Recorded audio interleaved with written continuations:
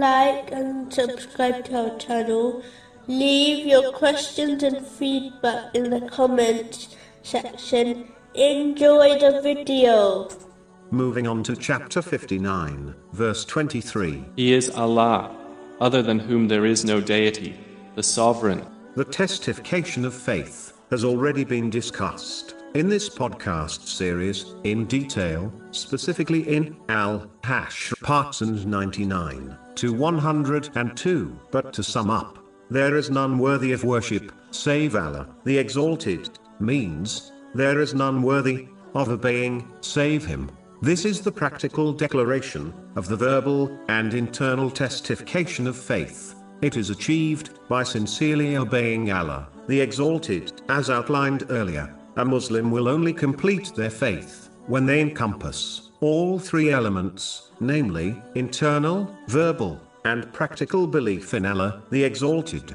Allah, the Exalted, is the one who possesses all sovereignty, which is free of all defects. It is a sovereignty which has no beginning, no end, no reduction in any way, and no limit. Allah, the Exalted, has complete and total control over the creation, through management and judgment, without any limitations, partners, or helpers. The king cannot be hindered or prevented from carrying out his will by accepting Allah, the Exalted, as the only king. A Muslim, in fact, accepts their servanthood to him. Therefore, they must fulfill all his commands and avoid all his prohibitions. A true servant never questions the decisions of the king, and instead submits with full trust to his choices, knowing that the wise king only decrees the best for his servant. Chapter 2,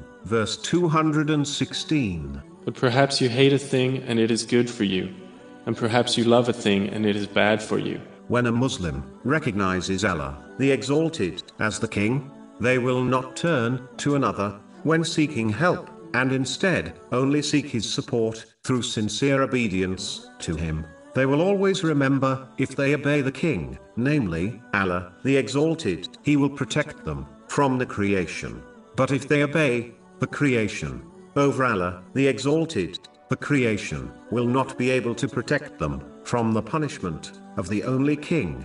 This is indicated in a narration of the Holy Prophet, peace and blessings be upon him, found in Sunan Abu Dawud, number 2625, when he declared that there is no obedience to the creation if it leads to the disobedience of the Creator.